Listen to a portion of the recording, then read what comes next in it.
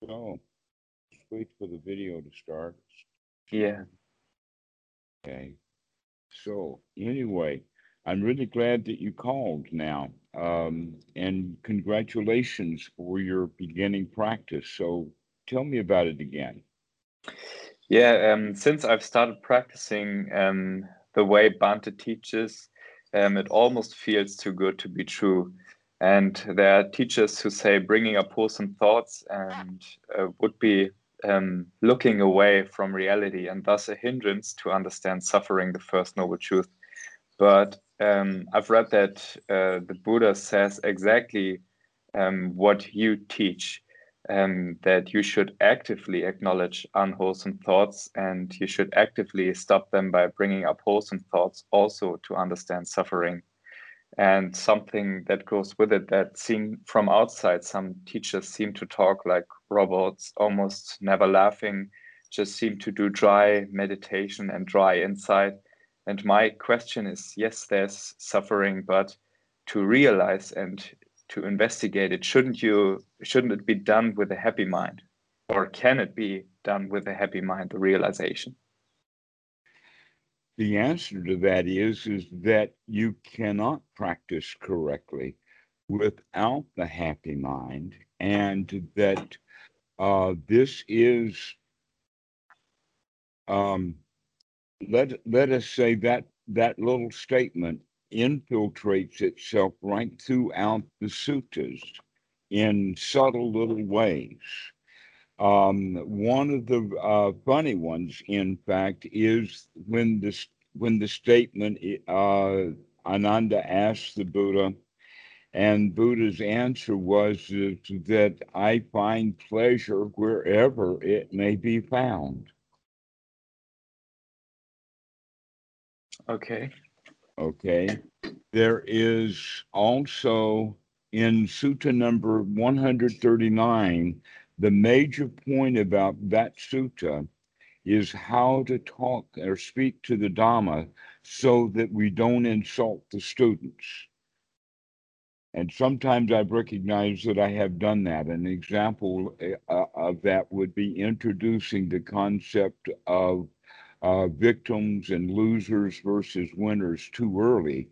Because at one time I had a student say, uh, I'm not a loser. And I said, wait a minute, I didn't say that you were, but I lost her at that particular moment. Once she had said that, once she had determined that I was considering her a loser, when I don't consider any of my students losers. They're the ones who did. And that's the part that she missed, you see, is that of course she sees herself as a loser. How dare I see that?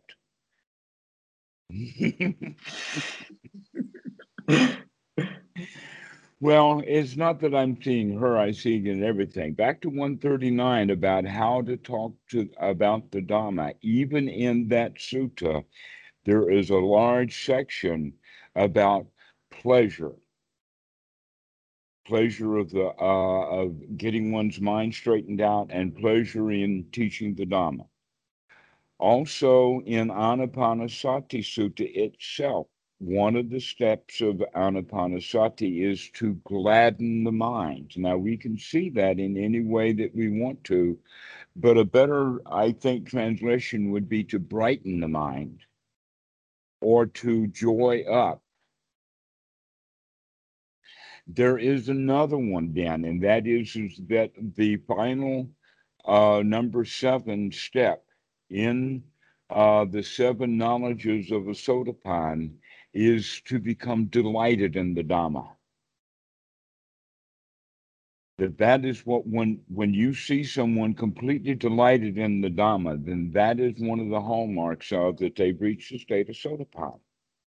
Because they are just blown away with how great this stuff is. Which is exactly the way that you're talking about it. Okay. Now, there's also an entire other group of suttas that talk about specifically what we do and how we do that. And that would be the first one that we can look at is Sutta number 117, which is the Great 40. And this is a beautiful, beautiful, noble, exposition of the Eightfold Noble Path. And it never talks about an Eightfold Noble Path. It never mentions the number 8 at all. But what it does say that I'm going to teach you right noble view with its requirements and its supports. Okay, now that's quite interesting because that means there's two issues to no, wait a minute, sorry, I mistaken that. Mm-hmm.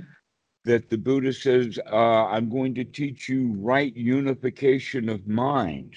Mm-hmm. That was the mistake that I made. Sorry.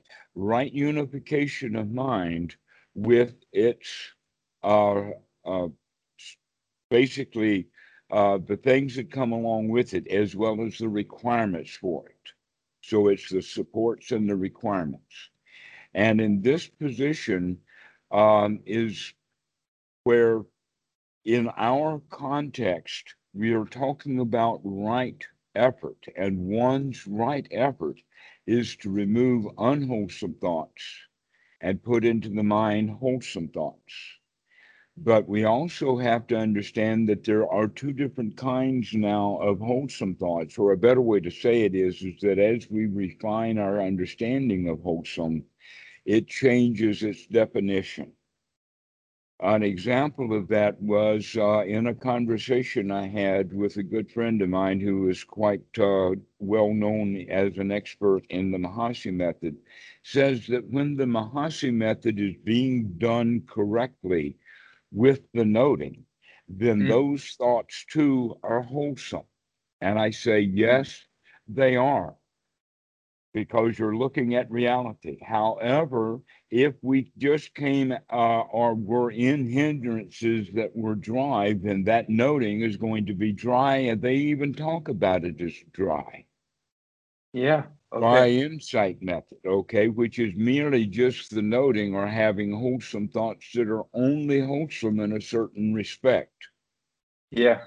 Okay, and one of the questions about which respect it is are these liberating or not? Can one become completely and fully liberated with just the dry insight?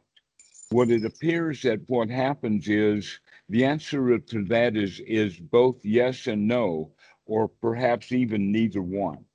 Mm-hmm.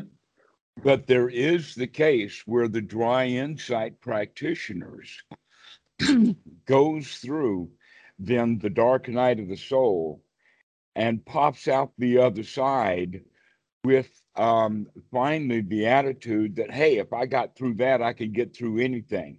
And then they begin to lighten up. Okay, so it's a long, long, slow process if it's done dry, if it's done wholesomely. But Yeah. most practitioners don't practice wholesomely because they keep mixing unwholesome thoughts with the dry insight thoughts Yeah. or the noting.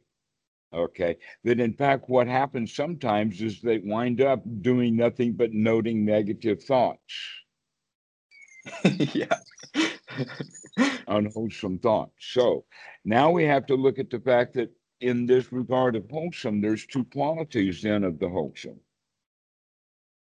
One is that are they merely reality, or is this a reality that's uplifting us, that's actually taking us out of the muck and mire of our own lives?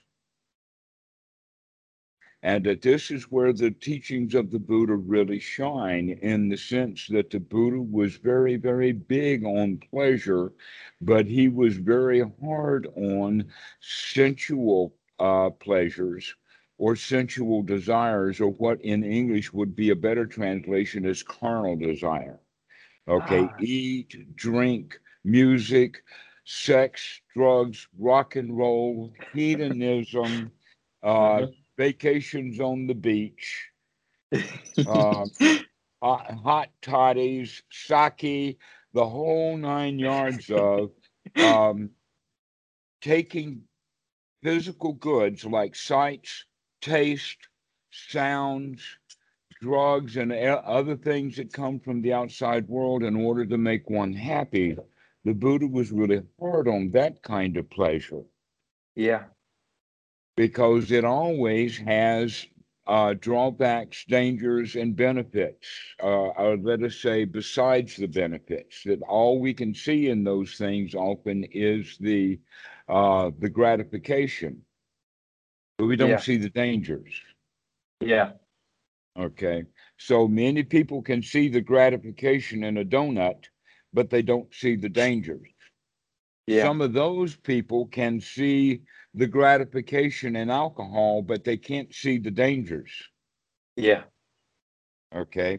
Some people can see the benefits in arguing and getting your way, and some people can see the dangers in doing that. Yeah. Okay.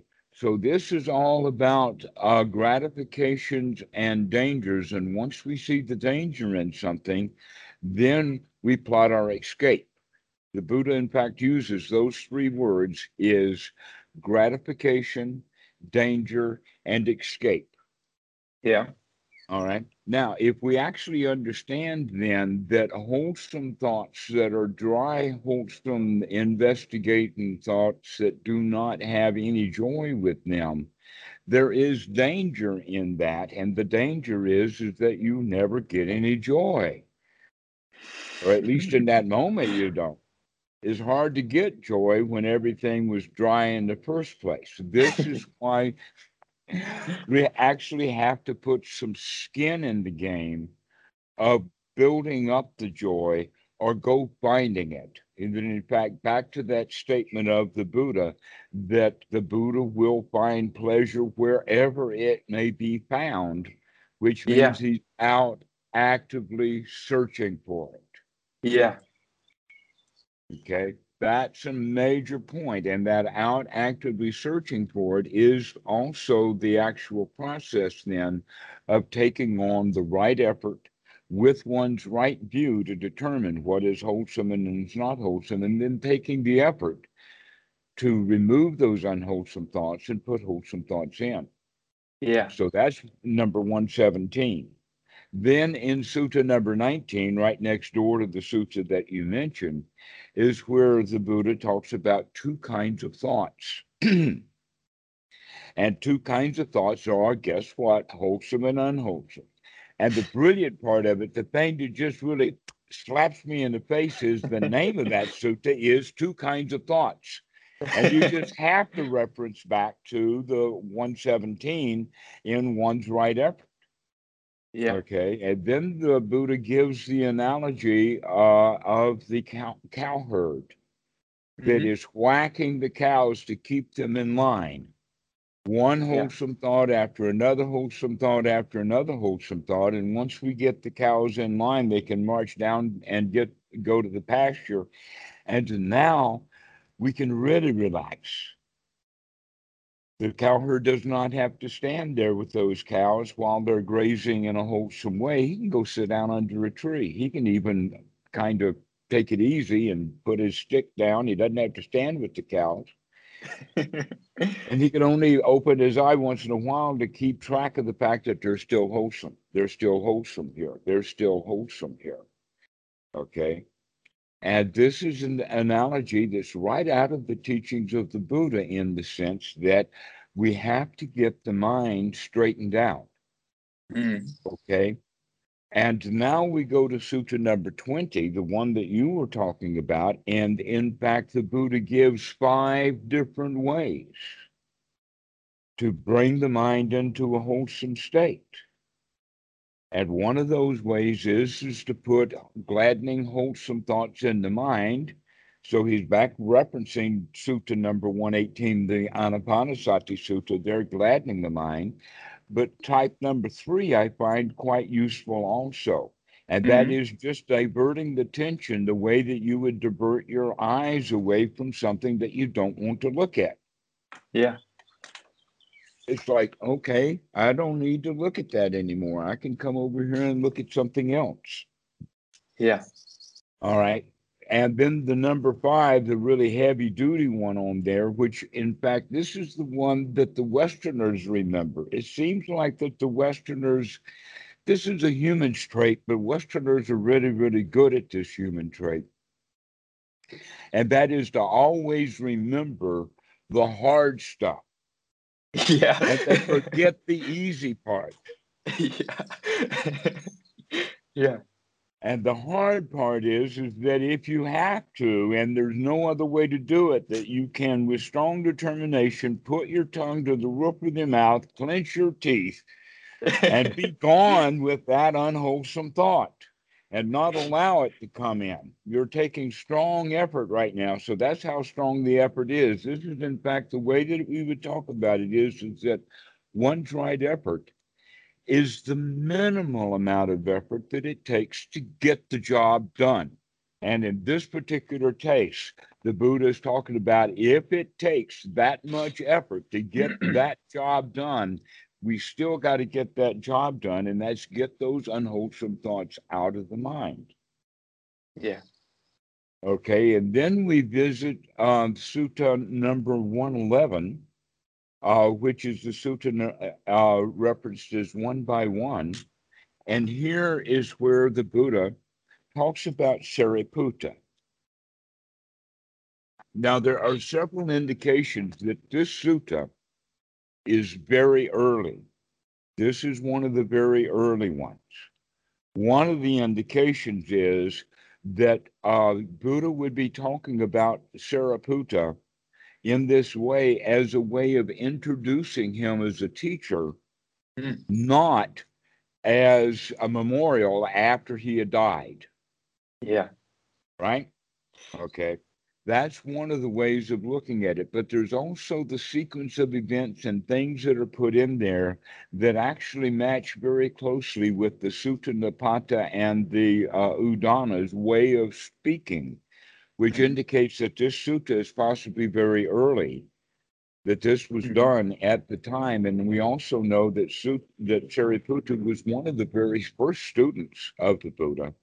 And we also know he was known as the general, one of the generals. And basically, what was going on is that Mahamagala and then later and together Mahakassapa did the training and the teachers of the nobles, and that Sariputta was sort of the dean of undergraduate school. Okay, he was the one that would take the ordinary minded and bring them to a noble state, bring them to the state of Sotapan, which, by the way, the bringing of the state of to the Sotapan and the full fruit of Sotapan is delight in the Dhamma, which means that part of Sariputta's job is just to spread that delight. Yeah. Okay. And then in this sutta, when Sariputta is being introduced, he's been introduced as one who is wise. He's got encompassing wisdom. He's got sharp wisdom. He's got joyous wisdom. He's got laughing wisdom. Okay. This is how the Buddha introduces Sariputta. And then he says that Sariputta was able to do this in a fortnight. Now, a fortnight is an old English word. I don't know why they translated it that way, but we could say that a better way of saying it, he did it in a half moon, because that's much more. In fact, that's possibly what's in the Pali. Okay, so a half moon is like from the new moon to a full moon, or from the full moon to a new moon. About 2 weeks, something in that area. So that's the fortnight. And this is about how long it took Sariputta. And then we compare that with Sutta number 10, the Satipatthana, and also number 22 in the Digha Nikaya. It's similar.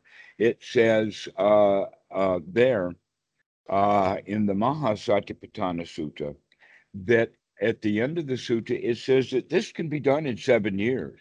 And then he says, what, in 7 years? It can be done in 7 months. And then he says, what, in 7 months? It could be done in 7 days. It can be done in 7 days. But it Yeah. took Sariputta, the star, 2 weeks to do it. And now we walked into Western Buddhism. We've got meditators sitting around 50 years arguing with each other whose meditation method is correct. Yeah.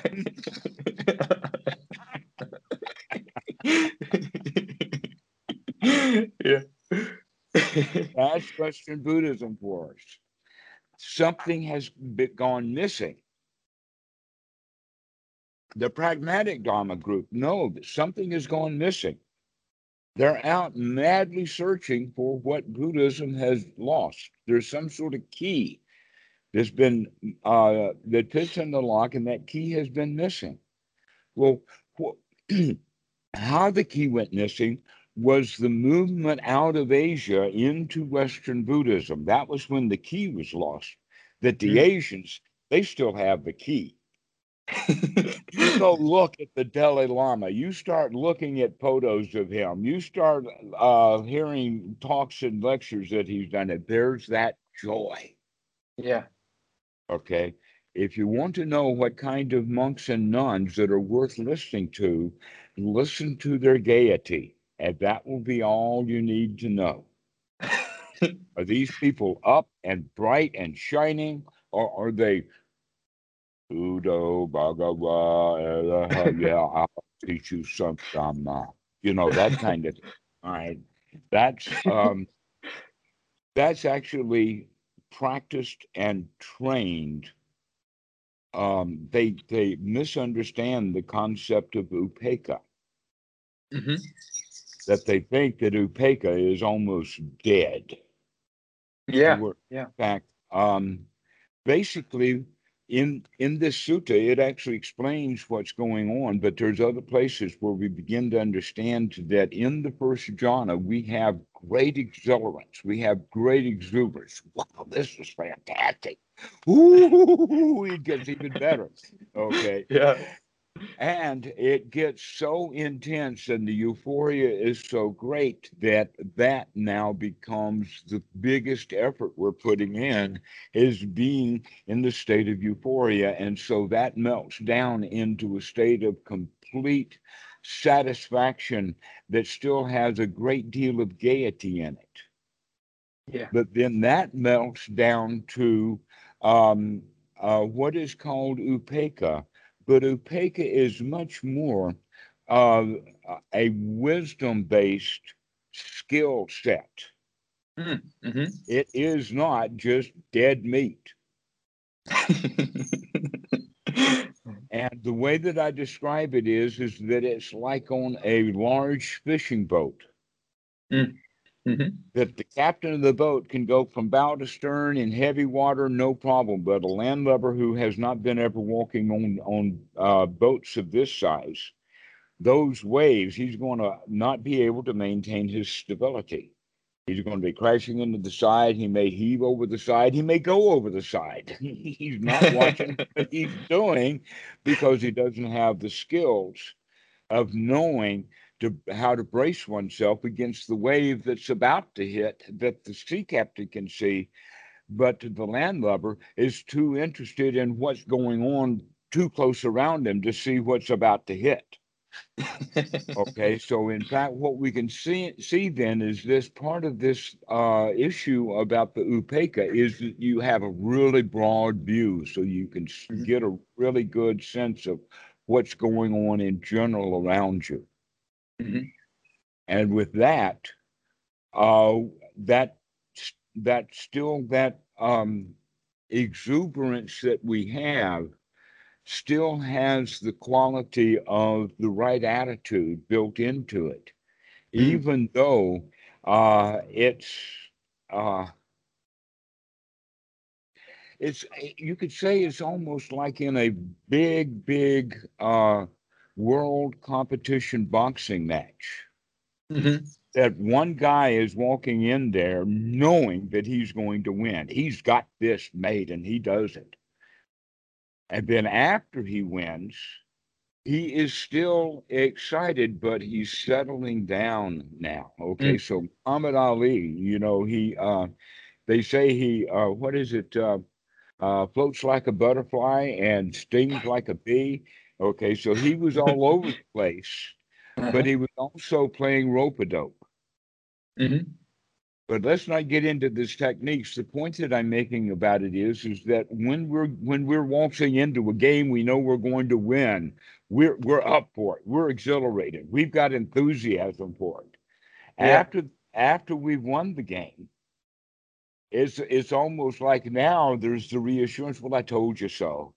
But we do it with a much more relaxed. Mhm. Yeah. Okay. But the confidence is solidly still there. And that confidence is built up with that joy. The dry insight never gets that confidence built up.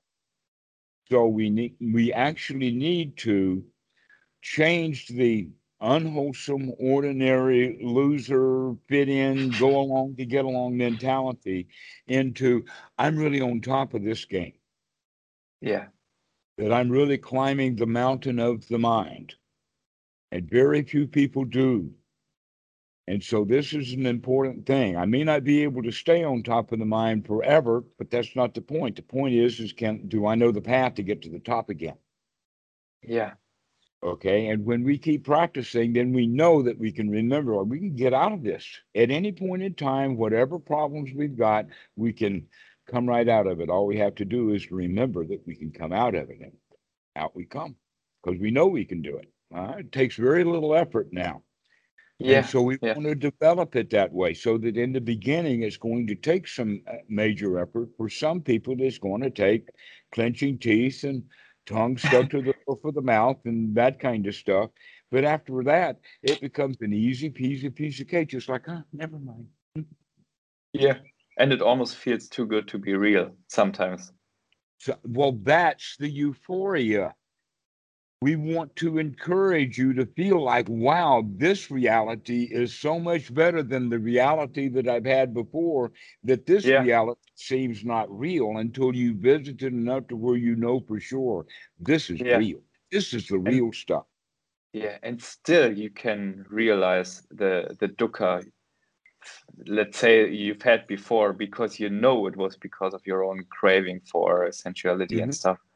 And I think that there is a huge difference in realizing the suffering with a happy mind or with this liberation of mind, because you are how can you say that, you like to investigate. It is a way not to look at the dump and say, there is craving and get frustrated about it, but you realize kind of a way out of it, and like it's a time to celebrate. That's another point that really is worth making. You just hit it. Congratulations for seeing this. Yes, that as we practice, then we spend more time in the wholesome. Yeah, And by doing so, we spend less time in the unwholesome, which means we have less stuff, less trash to take out. We don't have to yeah. deal with the yucky stuff so much that we keep coming back to the investigation. Well, what's happening right now? Great things are happening right now. That's what's happening right now. And Yeah, so it begins to build in that direction, that this is a positive feedback loop. yeah. Just like a forest fire in the wind, that the hotter the fire gets and the more the wind blows, the greater the fire gets as it going up the hill. As long as it's got fuel, it is so. That's how it works. Or like global warming, that the tundra, when it loses its ice, now it gets brown and more sunlight, and so the warming happens even faster. This Yeah, is also in a positive feedback loop like that. yeah, That the more joy you pile on, the easier it is to find joy to pile on. mm, And the more joy you spread with others, the more joy you're left with. It's a positive feedback loop. That's how it works. It's a win-win situation. yeah, Uh, yeah, okay. Now, basically, what we're talking about here in wholesome versus unwholesome is other words that we use. We can use in 117, it actually talks about wrong thought versus right thought. Mhm. In Sutta number 19 and in Sutta number 20, it uses the word kusala and akusala for wholesome and unwholesome thought. Yeah, I've In heard the of that. in the Anapanasati Sutta, they use the word gladdening or brightening of the mind. Mm. Okay. Mhm. And so that means now we've got a kind of a little vocabulary of what's going on. And that if we brighten or gladden the mind, that's actually when we start adding something extra to it. Yeah. Okay. And that's that positive element that needs to be put in there. Um, Let me point it out like this. This is something that they have eventually found out in electrical engineering and physics that uh, a sine wave normally comes finally to a stop after a positive. It doesn't go negative and then come back up to zero. Mhm. That is also like um, that a car going up the hill is more likely to stop than it Yeah. is on the downhill. If it's going on the downhill slope, the likelihood is that it will continue to go on down. All right. Yeah. What I'm getting at is that if Upeka is in fact a balanced place, you cannot get to that balanced place from a negative place. You can't go from -1 up to zero. Yeah. It just doesn't work that way. Physical science doesn't work that way. That in fact, the right way to do is put it into a cycle so that the negative goes positive, and then from the positive one, now it goes down like going down a hill, so that you Yeah. go back down to the level point. So in that regard, that what's meaning is that the piti melts into sukha, and sukha melts into equanimity. But Yeah. this does not necessarily happen over a 10 or 20-minute period. Sometimes it goes like this. Yeah. Okay. Sometimes it's up and down and up and down and up and down. And so Yeah. this is also something that can be watched to begin to look at these wholesome states of mind Yeah. and to see what states they're in. We also, in fact, what we're beginning to talk about now is being free from the hindrances and what it's Mhm. like and what are we going to do when we're free from the hindrances.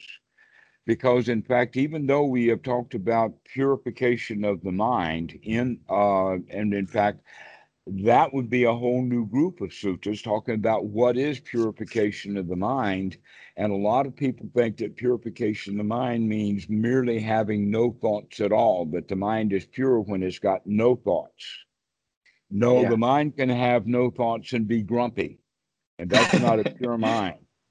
No, what we're talking about is that the mind is pure when it is when all impurities of unwholesome thoughts and feelings are removed from the mind.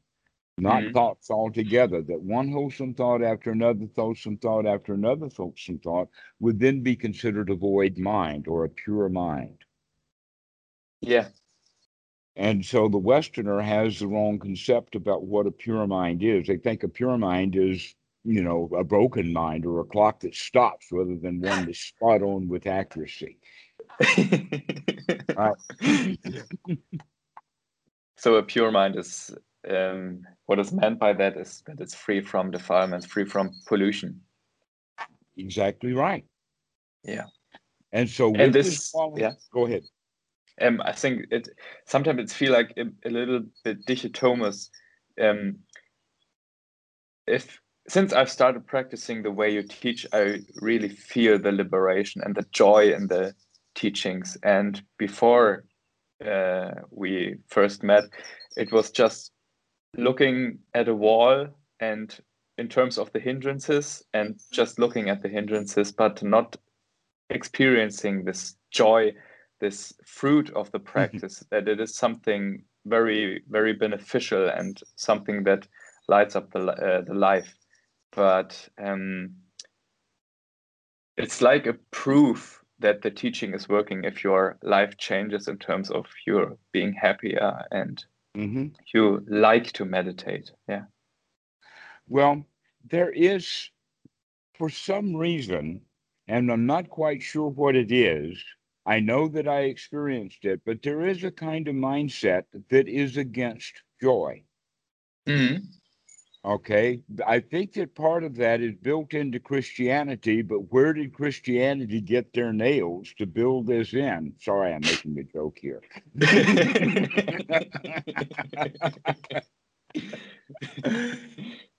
Because the whole concept is that you got to suffer, and Yeah. then something will have mercy upon you because you're suffering. And so a lot of people in the world are competing for how bad they suffer. Yeah. Okay. They take the victim's position. Yeah. Whole political parties can take a victim's position Yeah. and be really angry at what those libs are doing. And libs are not doing anything. They're sitting around enjoying themselves, but we got an enemy now. It's their fault, right? So you can have an entire political structure or an entire nation. Hitler was a revenge based. They did it to us. Let's go get them back. We got to purify our race, you know? And so that mentality can grow to that point. And so when that mentality comes into religion, they say, oh no, the Buddha talked about upekkha.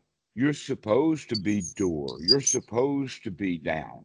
And then they'll find all kinds of evidence for that. One of them is in the Patimokkha, there is a rule about laughing out loud in public. Well, yes, we can understand that, for instance, a public forum, a public speech, court, ceremonies, those are Mhm. not places that monks are going to laugh out loud, Yeah. right? You don't want to call attention to yourself. No, laughter is something that we do in private, either one on one or one without another one. And so this is the way that the Patimokkha is talking about it. And in fact, in the sutras, they talk about Sariputta being laughing wisdom, joyous wisdom. Joyousness is built into the practice of Buddhism, and many Buddhist practitioners get it, but most don't. And many of those who don't get it wind up being so dedicated to whatever they're doing that they want to teach the Dhamma, but they wind up teaching something that they don't know. And so they do teach something that they do know. And that means that now there's whole areas to where things have gone kind of wrong. An example Mm. of that would be mindfulness based stress reduction that'll teach the joy. In the Zen now, Western Zen especially, don't teach the joy. Choiceless awareness and other things that are coming out of Vajrayana are not teaching the joy. Yeah. And even the Mahasi method has that built in, but it's not emphasized well enough so the people miss it. Yeah. Okay, even in the Mahasi article that I know of, Mahasi has said that you have to jump on, to seize, to fall on, to confront your object of Mm. meditation, which fits in exactly with the way that Bhikkhu Buddhadasa talks about it. In the sense, you've got to seize the object of breath. You've got to take over it.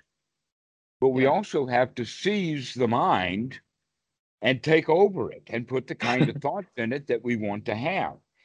Yeah. Okay, so this is another issue that's missed. These two things together, either both the lack of joy in the first place and the strength and the power of effort that it takes to put that stuff in place.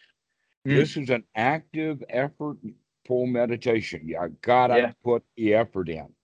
Yeah. You gotta gladden that mind up because you've been talking to yourself your whole life into feeling bad. Yeah. And so now it's time to talk ourselves into feeling good, but we need to work at that. There's a Yeah. little bit of effort to put in to bring the joy up. And this is what is missing in Western meditation. And if they would add that ingredient, then the progressive Dharma would actually work for them. And you'd have a bunch of happy Buddhas all over the place, laughing, joking, and Yeah. and everything. But we, as the skills grow, that means that we begin to see more and more what is wholesome and more what is not wholesome. So, in fact, that dry noting at one point is very wholesome, but later on it's not wholesome because it's so dry that we need Yeah. juicy noting, not dry noting. Yeah. And so putting that juice in, putting the fuel in fact, that's the fuel. Here's another way of looking at it, that effort takes more effort when there's no enthusiasm. Hmm. But when we actually create enthusiasm and put some enthusiasm in it, now that's a new fuel for the fire of right effort. That's why the effort seems to get less and less, is because I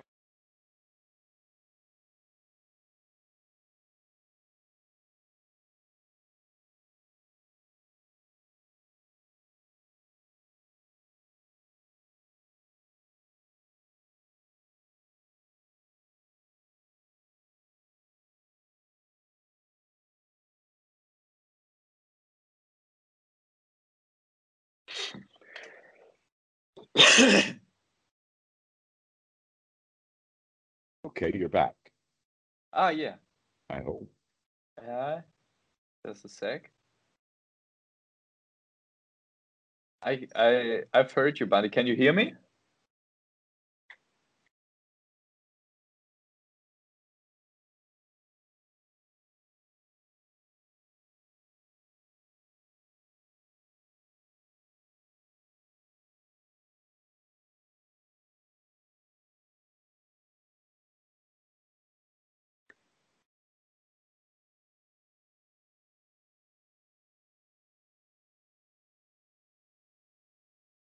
Ah, now I see you again, Bante. Can you see me?